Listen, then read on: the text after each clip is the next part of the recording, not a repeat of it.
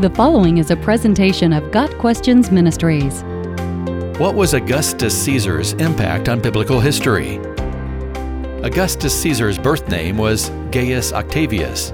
He was the nephew, adopted son, and hand-picked successor to Julius Caesar. Upon Julius' death, Octavian, as he was then called, had to fight to consolidate control. But when he finally secured his position as the first Roman emperor, he reigned the longest of any of the Caesars in Julius' line, from 63 BC to AD 14. He received the name Augustus, or Venerable, in 27 BC. Caesar Augustus is only mentioned once in the New Testament, at the beginning of the well-known Christmas story, recorded in Luke chapter 2. In those days, Caesar Augustus issued a decree that a census should be taken of the entire Roman world, verse 1. As a result of this decree, Joseph had to return to his ancestral home, Bethlehem, and he took with him Mary, who was already expecting the baby Jesus. While they were there in Bethlehem, Jesus was born, as the prophet Micah had foretold. But you, Bethlehem Ephrathah, though you are small among the clans of Judah, out of you will come for me one who will be ruler over Israel, whose origins are from of old, from ancient times. Micah 5 verse 2. The census that forced Joseph and Mary to go to Bethlehem was Augustus Caesar's most obvious impact on biblical history. However, there are other facts concerning Caesar Augustus that would have been meaningful to first-century readers of the Gospels. Octavian was given the name Augustus, which means great or venerable or worthy of reverence, which is an insinuation that he was worthy of worship. In 42 BC, the Senate formally deified Julius Caesar as the divine Julius. This led to his adopted son Octavian being known as Son of the God, a title that Augustus Caesar embraced. Coins issued by Augustus featured Caesar's image and inscriptions such as Divine Caesar and Son of God.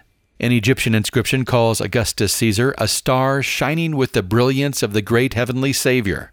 In 17 BC, an uncommon star did appear in the heavens. Augustus commanded a celebration, and Virgil pronounced, quote, "The turning point of the ages has come," end of quote. During Augustus' reign, emperor worship exploded, especially in Asia Minor, which later became a hotbed for persecution of Christians. Asia Minor was the area Paul covered in his first two missionary journeys, as well as the location of the 7 churches receiving letters in Revelation. From what we know of Augustus and the worship that was paid to him, it is clear that Luke is telling the story of Jesus in such a way that Christ is seen as the true possessor of the titles claimed by Augustus. It is not Augustus who is the Savior and Lord, but today in the town of David a Savior has been born to you. He is Christ the Lord. Luke 2 verse 11. It is not Augustus, but Jesus who is the Son of God. Luke 1 verse 32. And it is not in Augustus that the turning point of the ages has come, but in Jesus Christ who ushers in the kingdom of God. Luke 4 verse 43.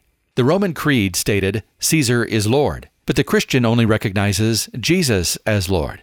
Because of their long-standing history of monotheism, Jews were granted an exemption from the required emperor worship. As long as Christianity was considered a sect of Judaism, Christians were also exempt from being forced to worship the Roman emperor. But as Jews began to denounce Christians and put them out of the synagogues, the Christians no longer were allowed this exception. Thus, the Roman government was the instrument of Jewish persecution in much of the New Testament, and we see the first instance of this in the charges brought against Jesus himself. This happened again to Paul and Silas in Thessalonica, where some unbelieving Jews stirred up the crowd by saying they are all defying Caesar's decrees, saying that there is another king, one called Jesus, Acts 17 verse 7.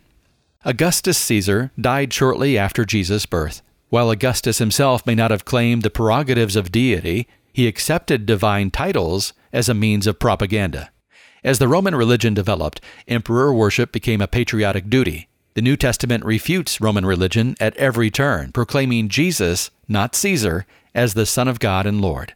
Augustus decreed the census that was the human mechanism God used to fulfill the prophecy regarding the place of the Messiah's birth. Augustus thought he was taking measure of the greatness of his kingdom, but in reality, he was setting the scene for his ultimate replacement. It was also under Augustus Caesar that the Roman peace was established, roads were built, and a common, stable culture was established so that the gospel could easily spread throughout the Roman Empire.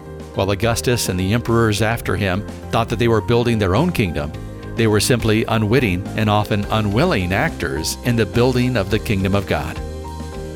Got Questions Ministry seeks to glorify the Lord Jesus Christ by providing biblical answers to today's questions. Online at gotquestions.org.